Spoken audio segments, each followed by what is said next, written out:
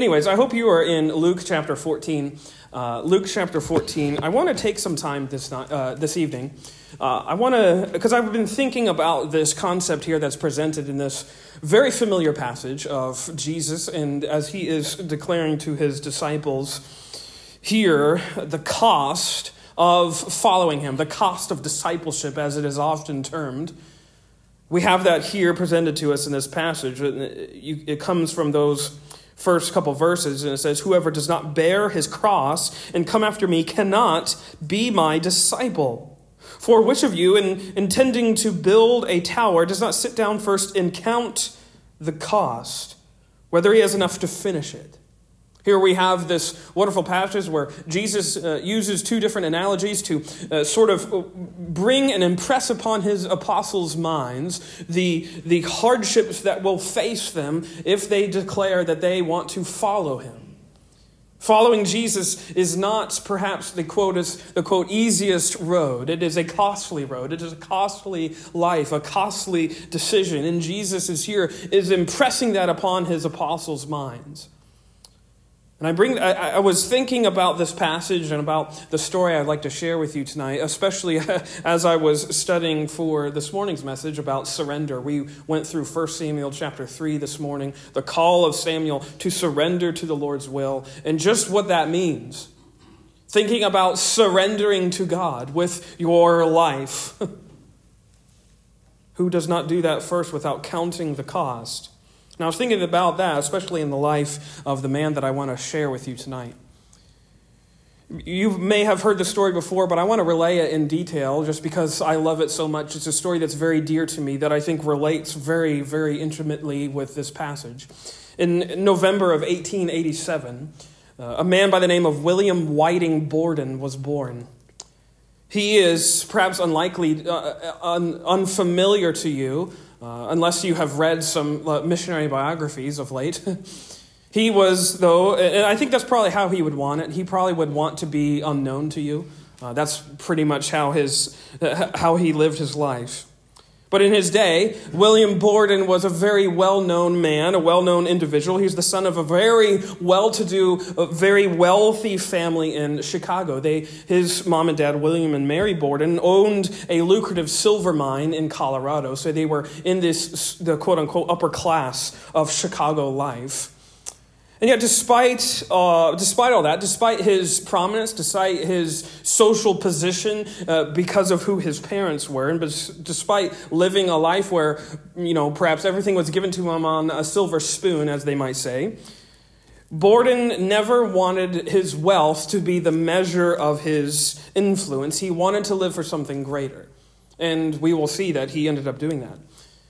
A few years when William was just a young boy, his mom, Mary, became a Christian at the Chicago Avenue Church in Chicago under the pastoring of D.L. Moody. She was saved under his preaching, and Borden soon after that was also saved under the preaching of R.A. Torrey at the same church in Chicago. And he became a very gifted and bright young student. He graduated from actually the Hill School in Pennsylvania in 1904 at the age of 16. And then just before he was sent off to college at Yale, his mom and dad gifted him perhaps one of the best gifts any 16-year-old, at least in this day and age, could ever get. It was the gap year. I wish that I had gotten a gap year. The gap year was a really old tradition, if you don't know, where the parents would basically pay their son's way to basically travel around the world. They would go along with perhaps another individual or a couple of individuals, and they would travel around the world just seeing sights, seeing different locations, and basically getting an education before they got an education. And it was just a year to learn and see the world. And so for an entire year, Borden traveled.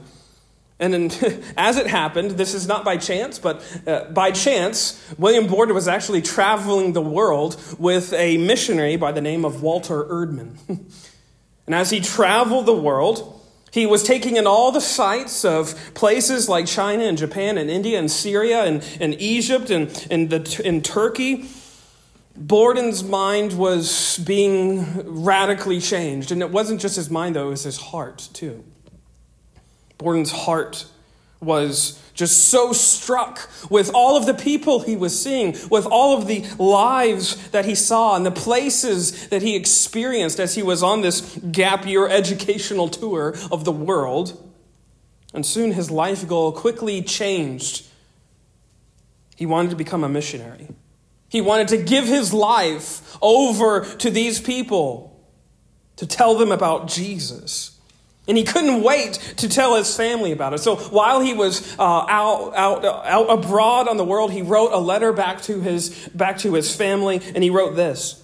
He says, quote, "I have so much of everything in this life, and there are so many millions who have nothing and live in darkness." And it's those millions that he was so burdened to reach with the good news of Jesus. So he wrote about his dreams, about his newfound aspirations, and they weren't very well shared by his family. He wrote about what he wanted to do with his life, and Borden's father was very dismissive of the idea. He just kind of viewed what Borden was wanting to do as nothing but just adolescent idealism. Just something that is a passing fancy, a fad that will quickly fade on to the next thing. So he was counseled, Borden was, to wait until he's 21 before making any such drastic decisions with his life. His family and his friends were irate. They couldn't make sense of the heir to the family fortune wanting to squander it by living as a missionary on some foreign exotic location. But Borden could do nothing else. So he said he'll wait. So even though, having been informed that he was wasting his life by wanting to pursue this goal, by wanting to live a life in pursuit of Jesus and in pursuit of reaching people for Jesus, and despite being told that that was bringing shame to his family and embarrassing their name, he persisted in this goal, and he trusted and surrendered to God's plan, whatever that might entail. And he knew that what he was pursuing was costly, but as I think Borden would say, he determined that the cost was worth it. And so as the tradition holds, he penned a small phrase in the front leaf of his Bible, "No reserves." About this time, he penned that phrase to sort of be a reminder to him that there is no reserves for the life that he wants to pursue. Yes, the cost is worth it. There's no reserves on this investment that he is now making in the pursuit of Jesus Christ and the reaching of people for Jesus. So in 1905, he was a freshman at Yale College. Borden was stirred by a missionary who was lecturing at the college about his work in Egypt by the name of Samuel Zwemer. And during one of his addresses, Zwemer reported that there were over 15 million Chinese Muslims who had not heard about the gospel of Jesus Christ and how it can save them from sin. So, Borden, being the sort of precocious young boy that he was, he contacted immediately a China Inland Mission and wanted to get onto the mission field as soon as possible. A freshman in college, signing up to be a missionary in a foreign field. He was told to wait again, however. And in fact, he wouldn't be accepted until 1912, 7 years later, after he had successfully completed seminary and gotten ordained. But even still, in those 7 years of waiting, Borden wasn't deterred in what he knew God wanted him to do. He knew that God wanted him to reach people for Jesus. This was his burning passion. His burning passion was to bring the gospel abroad. And having been told to wait, guess what he did? He redirected that passion onto the people that were closest to him. Perhaps they were not as big as fans of that as he was. But he began reaching his classmates at Yale. He began preaching to them, seeking after them. He would gather hundreds of students weekly for Bible studies at Yale College. One such classmate of his even reports and testifies of Bill's character that Bill, as they called him, William Borden, Bill, hunts up the worst skunk in college and goes after him. He wants to go after the least liked person, the worst skunk in his class. He wants to reach that person for Jesus.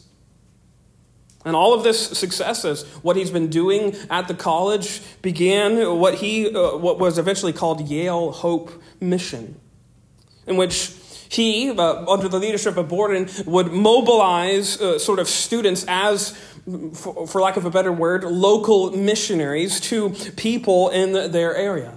They would be bringing the good news of Jesus to many unlikely places in New Haven and in the surrounding areas. New Haven, New Jersey, in fact, was a seaport at this time that was very popular between Boston and New York. So, therefore, it attracted a lot of unwelcome individuals, not nice people, so to speak. And yet it was precisely these people that Borden wanted to reach. Again, he was going after the worst skunks in college, and he was even going after the worst skunks in New Haven. He wanted to reach them for Jesus, these riffraff, so to speak. He was desperate that his life would be used for Jesus. So he established the Yale Hope Mission, which was offering relief and rest to men, women, and children. And one of the reports from his years of doing this estimates that in 1 year, Borden's mission, Yale Hope Mission, would see 14,000 gospel meetings, 14,000 people attend gospel meetings, 17,000 people receive a warm meal, and 8,000 people would find a place to sleep for the night. This is what William Borden, a college student, was doing in his location. He was reaching, very much as Jesus says elsewhere, the least of these for the sake of Christ. In 1906, Borden's father, who was still very dismissive, still resoundingly disregarding whatever Borden wanted to do with his life, especially in terms of having this call to missionary life, he suddenly, though, passed away. Borden's father, even up to his death and afterwards, was adamant that William would never inherit the family business so long as he had this pursuit of God. So long as he was on this sort of costly way of living, being a disciple of Jesus.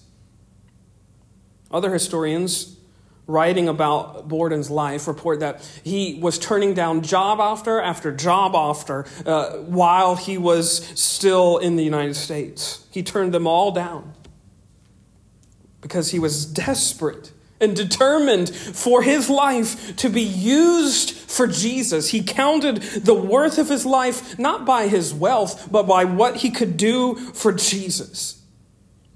And so it is about this time that he penned another phrase in the front of his Bible. Right underneath the phrase, no reserves, he penned the phrase, no retreats. No more reserves, no more going back. This is the life that I have been called to live, a life of discipleship, a life of costly discipleship for the sake of Jesus in his name. So he advances in his education in those remaining years when he finally gets accepted by China Inland Mission, and his ministry focus is narrowing as he continues in his education. And so now God's call to be a missionary, which was really just a broad sort of call, is really narrowing and honing in and focusing on an endeavor to bring the gospel to these Muslims in the Gansu province of China.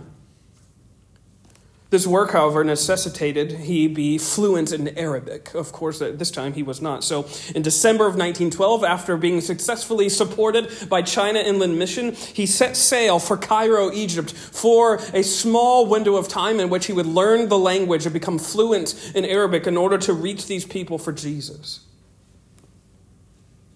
But barely 3 months into this, he contracted spinal meningitis, and on April 9th, 1913, he passed away in Cairo, never making it to China as a missionary, never stepping foot on China mainland as a missionary to preach the gospel of Jesus. Before he died, it is reported that he wrote a third phrase in the front of his Bible. Under no reserves and under no retreats, he wrote no regrets. That this life that he had perhaps chosen, that he was called to live by God, was one in which he would not turn back on. He had no regrets for the way that he had lived, for the cost that he had determined was worth it. I'm always moved when I hear this story. because it's really tempting to look at William Borden's life and deem it a failure. Borden failed. From a casual onlooker's perspective, that's very likely true. He never made it to where he wanted to go. He never lived up to his goals. He never fulfilled his dreams. He never lived up to all those things that he wanted to do with his life. They were never realized. All of that potential, all of that power and prestige and prominence that he was born into was seemingly wasted.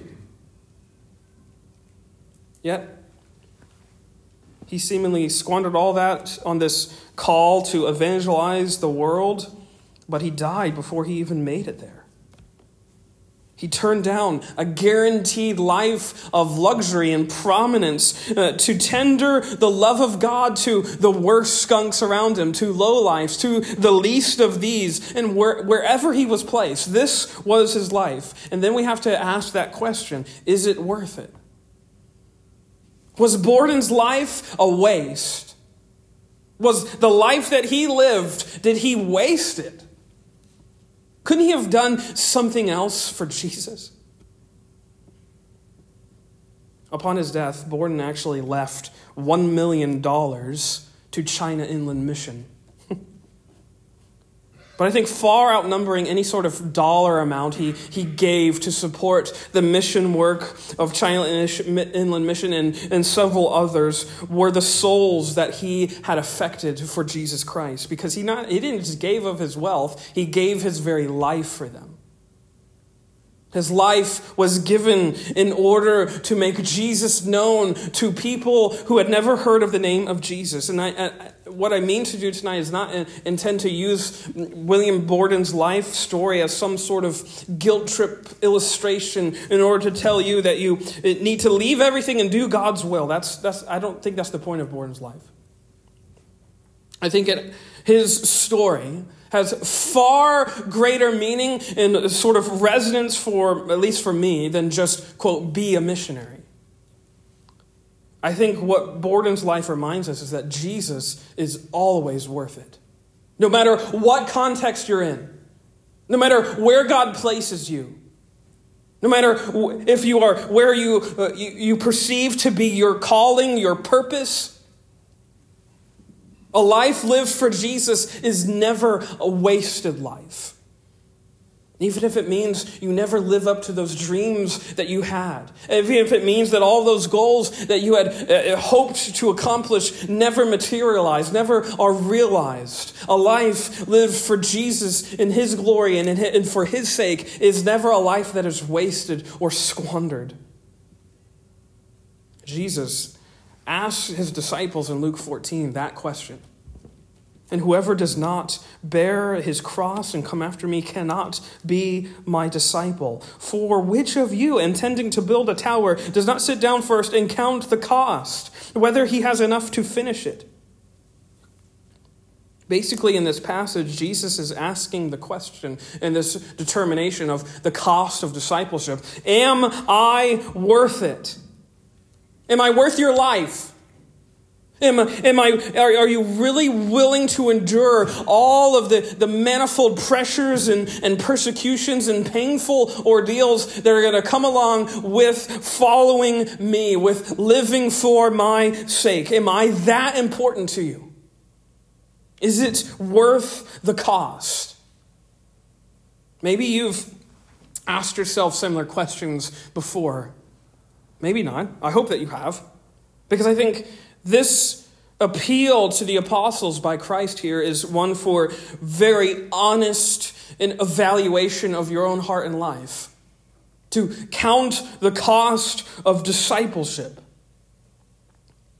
I think that's something that we all must do. We must all, I think, eventually come to this crossroads. And if you sit down to count this cost, really evaluate what this type of life is going to cost me, you have to come to the same conclusion every time. A definitive and glorious yes. He's worth it. Every single time. He's always worth it.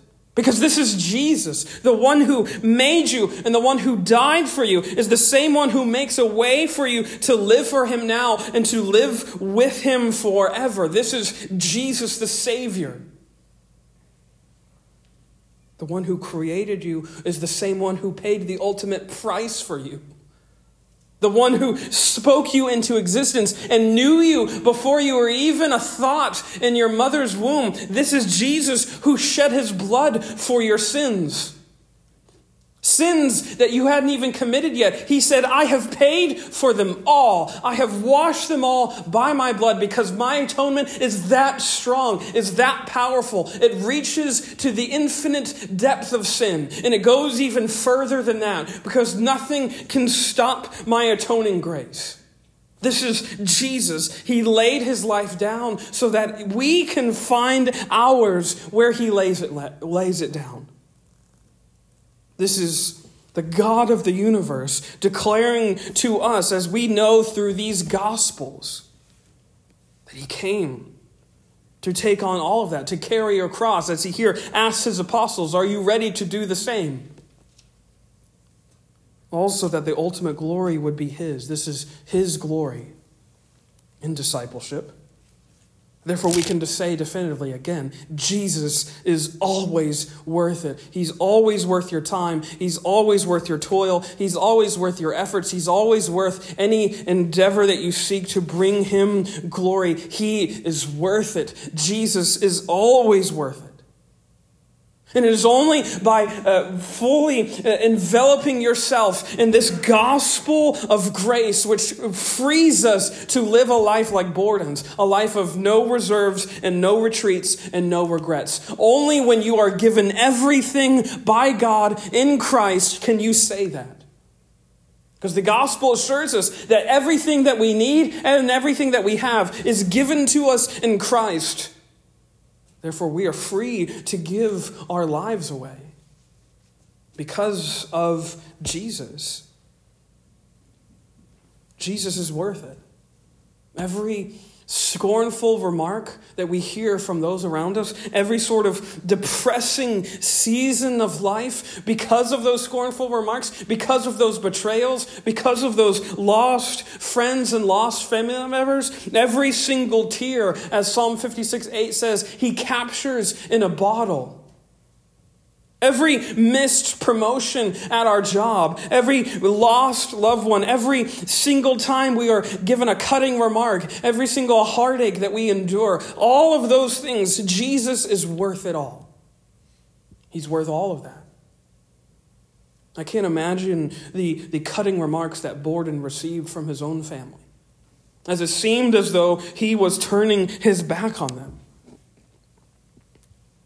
But I think he knew that Jesus was worth it. No matter how dark his days were, no matter how grim his present circumstances might feel, Jesus was worth it all. This is the refrain that's going to resound forever and ever in heaven. You don't have to go there, but I just want to read this verse. It comes from John the Apostle's vision of glory of heaven. Revelation 4, verse 11. Listen to what the angels are singing. Revelation 4:11 says, "You are worthy, O Lord, to receive glory and honor and power, for you created all things, and by your will they exist and were created." You are worthy because of who you are. And even in the next chapter, Revelation 5, verse 9, listen to what they're singing.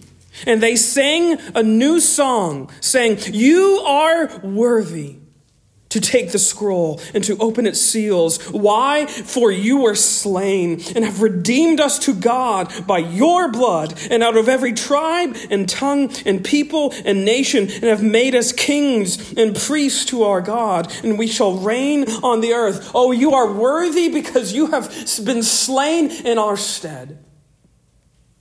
You are worthy. This is the melody that's going to be on repeat, reverberating in the halls of heaven, shaking the walls. You are worthy. Worthy is the Lamb who was slain. This is Jesus, the one who gave everything for your sake, for your salvation. You see, rather than spending your life kind of piddling around with popularity or pleasure or power or any of those sorts of things that the world offers, Jesus invites us to let go of our lives and to give him our deaths. That's what Jesus is inviting us to. Instead of trying to hold tightly to the things that we hope give us life and give us peace and give us rest and give us security, Jesus says, give me your death. I think that's why he talks so often about those who have to come after him must die to themselves. Because so often we'd rather live to ourselves. And he says, give me your death. Because I am the resurrection and the life. You see, the only way to ensure that you don't waste your life is to spend it in pursuit of this God. The only way to find your life is to lay it down at the feet of this one who gave up his life for you. And only the gospel of Jesus Christ can free you to do that. So, whatever today or tomorrow might hold, the cost of following Jesus is always worth it. It's always worth it. Even if you are the only one making that determination, even if you are surrounded by many individuals who have determined that whole church thing isn't worth it, it's not worth their time, it's not worth their efforts, any of that. Make your stand. Determine that it is worth it, because Jesus is always worth it. By all accounts, Borden failed. According to man's standard, that is. He never made it to China and even preached one sermon on that soil. He failed. You know who also was seemingly a failure? Jesus, too. Think about it. He seemingly failed in what he was supposed to do. He was supposed to be the Messiah who was supposed to come and overthrow Rome and bring back Israel back to dominance. Here he has this band, a small collection of 12 men. And when he dies, there's no one next to him. They've all ran for the hills because he's being deemed a blasphemer. He died in failure by all human accounts. But of course, we know that he was up to something much better. He was up to something much, much greater than just overthrowing Rome. He was overthrowing sin and death and the grave. Because he is the resurrection and the life. The same sort of thing, I think, applies to Borden's life, because his life wasn't a failure. Because any life that is lived for Jesus is a life that is worth living. Borden's gravestone reads this, that apart from Christ, there is no explanation for such a life. And I would concur with that. There's no explanation for such a life as William Borden's, because it seems ridiculous. And that's sort of the point. To the world, it will seem like foolishness. It will seem like a waste. It will seem that you're devoting yourself to something that cannot ever give you a return. And that's because our return, our reward is not here in this life. It's secured for us in glory.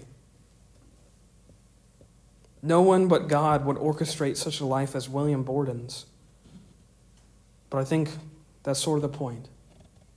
It was orchestrated by God. He epitomizes, I think, these words in Luke 14, to count the cost of following me. And Borden determined, he went through all the algorithms, he went through all the formulas. Jesus makes it worth it. He is worthy every single time. So I wonder tonight, have you counted the cost of following Jesus? What it might cost you? I'll hasten to say this, it might cost you a lot more in the days ahead. It might cost you a lot. I've just been reading a lot lately about other sort of biographies of Christian theologians in the past. And this is in my notes. I meant to close, but I just had to share this. Thinking about what it cost men like Dietrich Bonhoeffer and others, and what they eventually did. And there's countless others. He's just the first that comes to mind because I was just reading about him this afternoon. He determined that the cost was worth it, even up to his own life. He eventually lost it. I wonder if the same is coming for the American church. I'm not a prophet, so I don't know. I do know this, that living for Jesus does cost. It costs you something. And eventually it might cost you everything. Are you going to be able to say he is worth it? That he is worthy of that? I pray that you can have that same sort of testimony. A testimony of no reserves and no retreats and no regrets. Why? Because he is worthy. Let us pray.